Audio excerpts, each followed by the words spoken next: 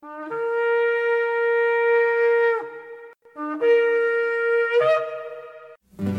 I've had enough of this world and its pleasures. I will arise and go forth to the house of my God. I will arise and go forth to the house of my Father. I will arise and go forth to the house of my God. House of my God.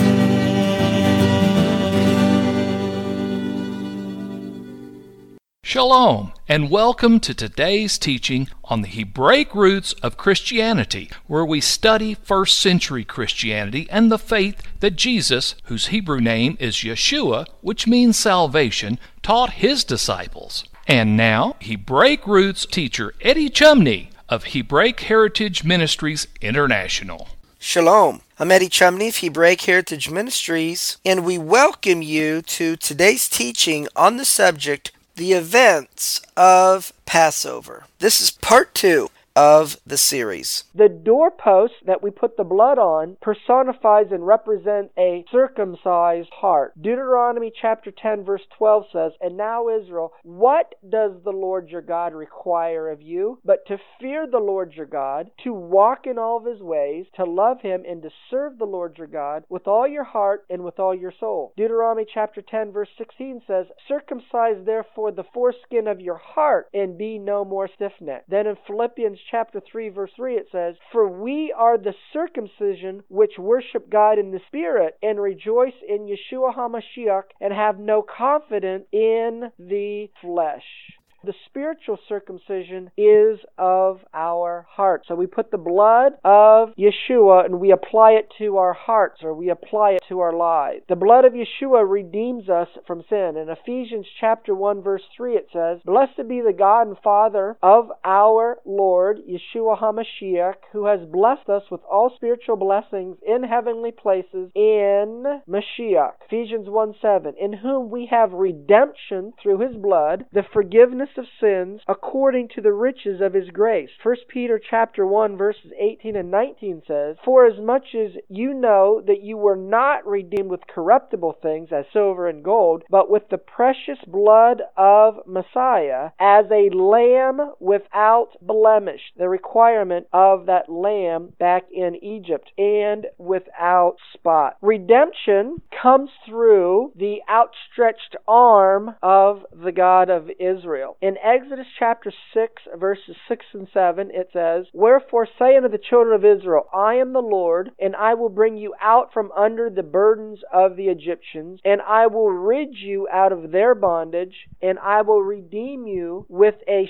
stretched out arm and with great judgments." He redeems his people with a stretched out arm. In Hebrew, where it mentions about the arm, it's the Hebrew word zeroah, and it means the arm, the forearm. It represents strength. Exodus chapter 6 verse 7, "And I will take you to me for a people, and I will be to you a God, and you shall know that I am the Lord your God, which brings you out from under the burdens of the Egyptians." When you have a Passover Seder, the shank bone on your plates, the name given for that shank bone is zeroah, or arm. This is a reference to Yeshua the Messiah. Isaiah chapter 53 verse 1. "Who has believed our report, and to whom is the arm, who has the zeroah of the Lord been revealed?" Yeshua is referred to as the zeroah, the arm of the God of Israel. That shank bone, once again, on the Passover Seder plate is called in Hebrew a zeroah. That is a picture of Yeshua the Messiah. In the events of Passover, there are 10 plagues that the God of Israel puts upon the Egyptians in judging them. And following these 10 plagues, the children of Israel then leave Egypt on their way to Mount Sinai and then the Promised Land. In leaving Egypt, Israel ultimately camped by the Red Sea. In Exodus chapter 14, verses 1 through 3, it says, "And the Lord spake unto Moses, saying, Speak unto the children of Israel, that they turn and encamp before me by the sea. sea. For Pharaoh will say of the children of Israel, they are entangled in the land, and the wilderness has shut them in. Pharaoh has a change of heart, and he pursues the children of Israel after letting them go. In Exodus chapter 14, verses 5 through 7, it says, "And it was told the king of Egypt that the people fled, and the heart of Pharaoh and of his servants was turned against the people, and they said, Why have we done this, that we have let Israel go from serving us? And he made ready his chariots and took his people with him. And he took 600 chosen chariots and all the chariots of Egypt and captains over every one of them." He's taken his whole army and pursuing the children of Israel. And at this point in time, the children of Israel grow frightened. Exodus chapter 14 verse 10 says, "And when Pharaoh drew nigh, the children of Israel lifted up their eyes, and behold, the Egyptians marched after them, and they were sore afraid. And the children of Israel cried unto the Lord." But Moses stands up and he says these words in Exodus chapter 14 verse 13. "Moses said unto the people, Fear not, stand still, and see the salvation of the Lord." The word here for salvation in Hebrew is Yeshua. It is the Strong's number 3444. And Yeshua in Hebrew means salvation, it means deliverance, it means victory, it means prosperity. See the deliverance, see the victory, see the salvation, see the Yeshua of the Lord, which he will show to you today. For the Egyptians who you have seen today, you shall see them again no more forever. Pharaoh and his army, in pursuing the children of Israel, they end up drowning in the Red Sea. Exodus chapter 15 verse 1 and verse 4 says, "Then sang Moses and the children of Israel this song unto the Lord, and spake, saying, I will sing unto the Lord, for he has triumphed gloriously. The horse and his rider he has thrown into the sea. Pharaoh's chariots and his host has he cast into the sea. His chosen captains also are drowned in the Red Sea." In Exodus chapter 15 verse 1, when it says, "Then sang Moses and the children of Israel this song," with the defeat of Pharaoh and his army and with them drowning in the sea, the children of Israel and Moses sing a song of praise unto the God of Israel. What they say and how they praise the God of Israel, this is known as the Song of Moses. The deliverance for the children of Israel from Egypt comes about with a song. Since, "Lo, I come, in the volume of the book it is written of me," Psalm chapter 40 verse 7 says, that the things that are written about to teach us about Yeshua the Messiah. His deliverance is also likened unto a song. One of the great messianic works of the Messiah is the role of the Messiah to restore and to regather both houses of Israel. The house of Jacob, who have been exiled in the nations, return them back to the land of Israel. That being done with a mighty hand and an outstretched arm, and it's attributed to the work of the Messiah. That is why, therefore, in Revelation chapter 15 verse 3 it says that they sing the song of Moses, the servant of God, and the song of the Lamb. The song of the Lamb is the work of the Messiah, and his work is associated with the redemption from Egypt and that song of Moses. You see the parallel words here in Revelation 15 verse 3 that they're saying, "Great and marvelous are your works, Lord God Almighty. Just and true are your ways, thou King of saints." This is analogous to the words that were said in Exodus chapter 15 verse 11, which is a part of every traditional Sabbath service. It is known as Mika Mocha. Who is like you, O Lord, among the gods? The defeat of Pharaoh and him drowning in the sea. Pharaoh is a type of Hasatan, the type of Satan or the devil. Ezekiel chapter 29 verse 3 says, "Speak and say, Thus says the Lord God, I am against you, Pharaoh, king of Egypt, the great dragon that lies in the midst of the rivers." Pharaoh is called a great dragon. It's a Hebrew word, tanin. It's the Strong's number 8577. Well, in Revelation chapter 12 verse 9, Satan, Hasatan, is also called a great dragon. And the great dragon was cast out, that old serpent called the devil and Satan. This Hebrew word tanim means a dragon, it means a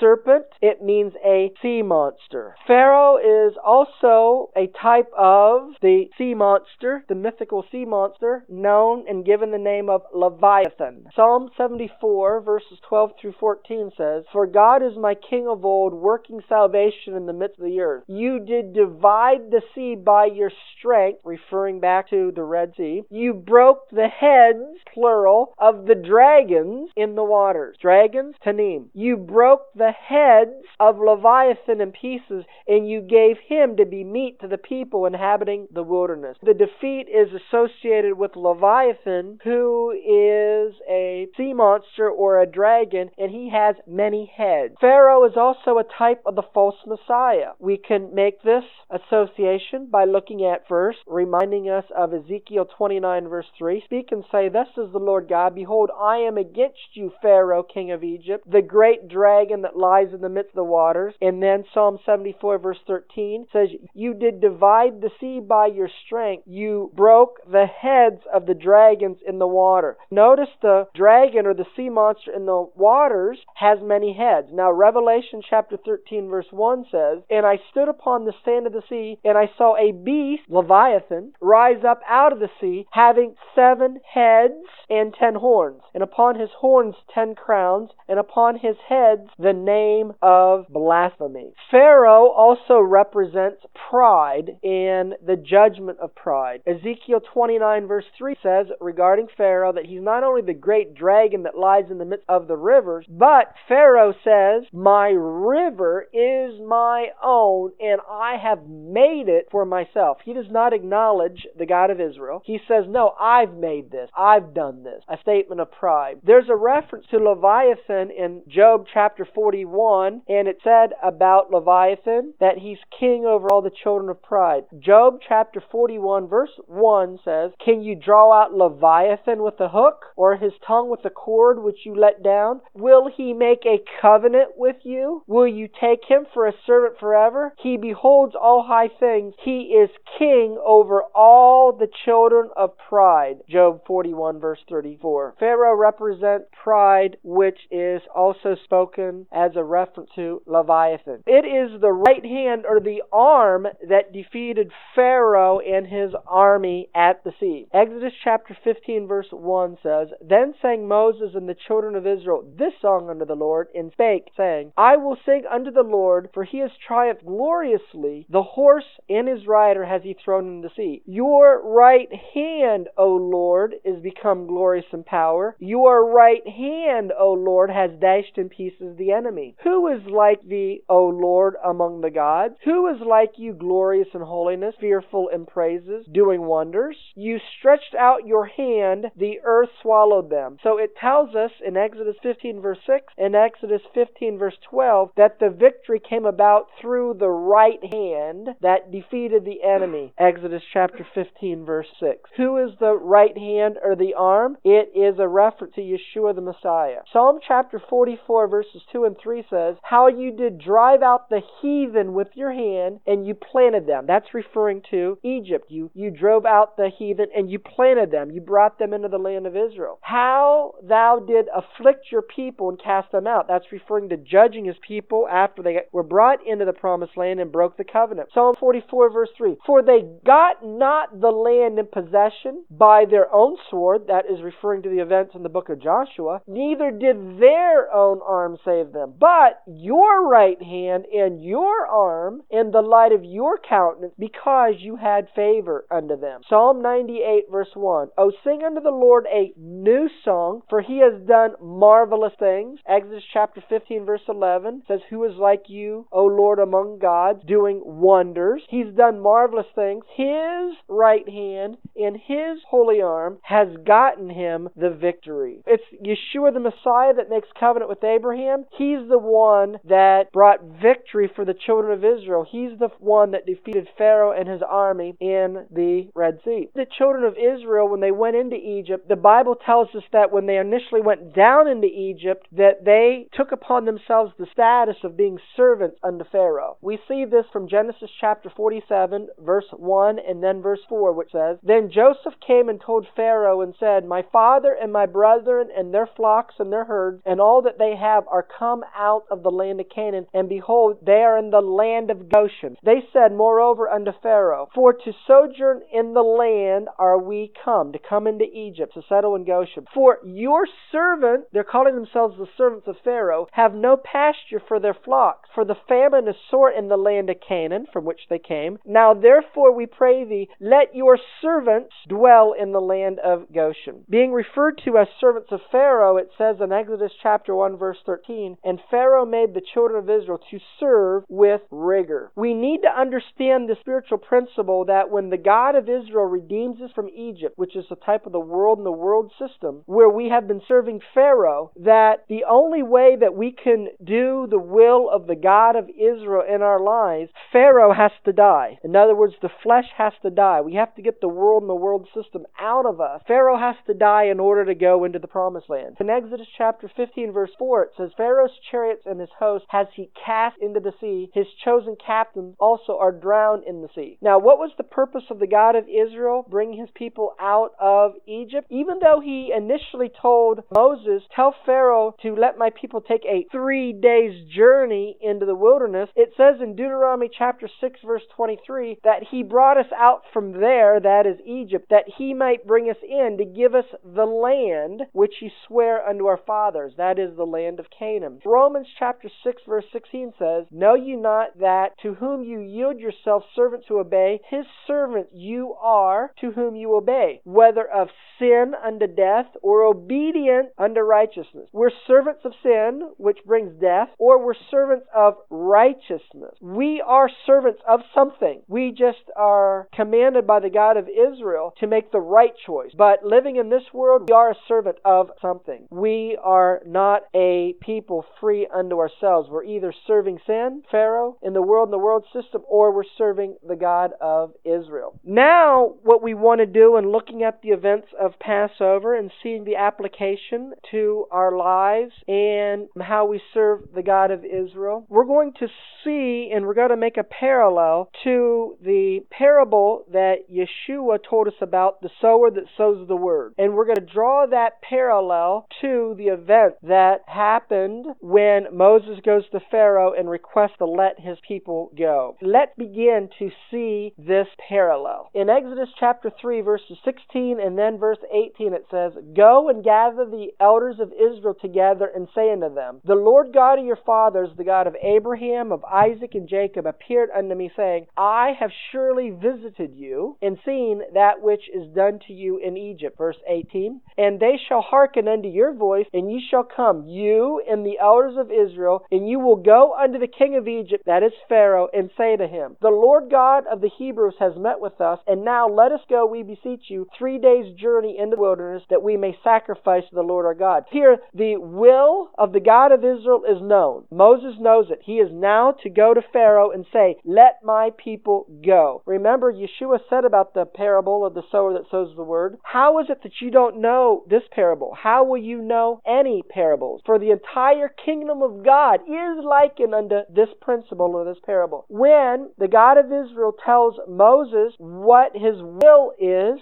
for Moses to do, this is comparable to the sower, who is the servant of Yahweh, which in this case is Moses, who sows the word or does the will of the God of Israel. He goes to Pharaoh and says, let my people go. In Exodus chapter 5, verses 1 through 3, Moses goes to Pharaoh and by the word of the God of Israel says, let my people go, that they may hold a feast unto me, and let us go 3 days' journey to sacrifice unto the God of Israel. What happens next is Pharaoh rejects the word of the God of Israel. In Exodus chapter 3, verse 19, the God of Israel tells Moses, he says, I am sure that the king of Egypt will not let you go, no, not by a mighty hand. That's in Exodus chapter 3, verse 19. That is what happens in Exodus chapter 5, verse 2. Pharaoh says, who is the Lord that I should obey his voice to let Israel go? I know not the Lord, neither will I let Israel go. What did Yeshua says in the parable of the sower sows the word? What did he say what would happen after the word was sown? Mark chapter 4, verse 15. These are they by the wayside where the word is sown. When they have heard, Satan comes immediately to take away the word that was sown in their heart. The God of Israel says, let my people go. Moses is obeying. Pharaoh comes and says, nope, I'm not going to let him go. He's coming to tell Moses, what the God of Israel told you, I'm not going to permit. He's coming to take away that word, let my people go. Next, what happens is persecution arises to test the word of the God of Israel. In Exodus chapter 5, verses 10 and 11, this is what Pharaoh says and how he responded to the words, "Let my people go." And the taskmasters of the people went out and their officers, and they spake to the people, saying, "Thus says Pharaoh, I will not give you straw. Go ye, get you straw where you can find it, yet not aught of your work shall be diminished." In other words, you're not going to be given what you need to do your work, yet your productivity is not going to fall. In Mark chapter 4, verses 16 and 17, it says, "These are they likewise which are sown on stony ground, who when they have heard the word, immediately receive it with gladness, but they have no root in themselves, they endure for a time." Here's the principle after the word is sown. "Afterward, when affliction or persecution arises for the word's sake." What was the response? Pharaoh persecuted the children of Israel on behalf of the word, "Let my people go." And he says, "I'm not going to give you straw to do your work, but yet you're going to keep your productivity without the straw." So affliction or persecution arose on behalf of the word. As a result of this, the children of Israel become offended because now they have to continue their work, but they don't have what they need to do their work. Exodus chapter 5, verses 19 through 21 says, "And the officers of the children of Israel did see that they were in an evil case. After it was said of them, You shall not diminish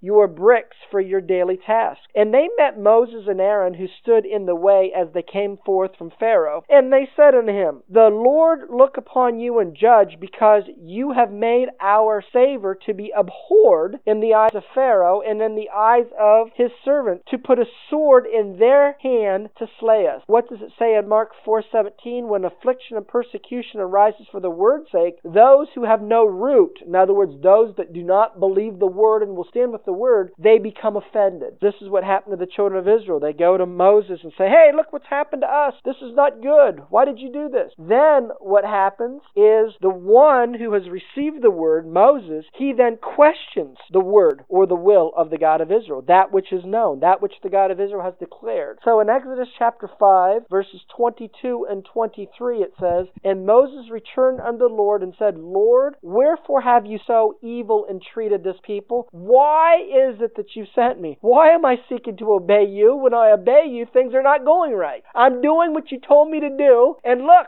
everything's falling apart. For since I came to Pharaoh to speak in your name, he has done evil to this people. Neither has he delivered your people at all," which is what you said I'm sending you to do, so that he would deliver. He hasn't delivered us. In fact, he's made our situation worse. This is spiritual principles of the kingdom. Ultimately, then, those who's going to obey the God of Israel, they have to continue to be obedient even when it does not make logical sense. This is what Moses does. First, when he asks the question in Exodus chapter 8, verse 26, "It is not meet to do so, that is to sacrifice a lamb, for shall we sacrifice the abomination of the Egyptians to the Lord our God? Lo, shall we sacrifice it before their eyes? And will they not stone us?" In other words, if I obey the God of Israel, things are going to be bad for me. I am going to get killed if I obey. Look what Moses says in the next verse. "However, we will go 3 days' journey into the wilderness and sacrifice to the Lord our God as he shall command us." In other words, this does not make any sense at all. But we got to obey him anyhow. This is how the entire kingdom of God operates. When you seek to obey him, you'll get to the place where by obeying him, things won't make sense to you. And that's where you got to persevere and go on. In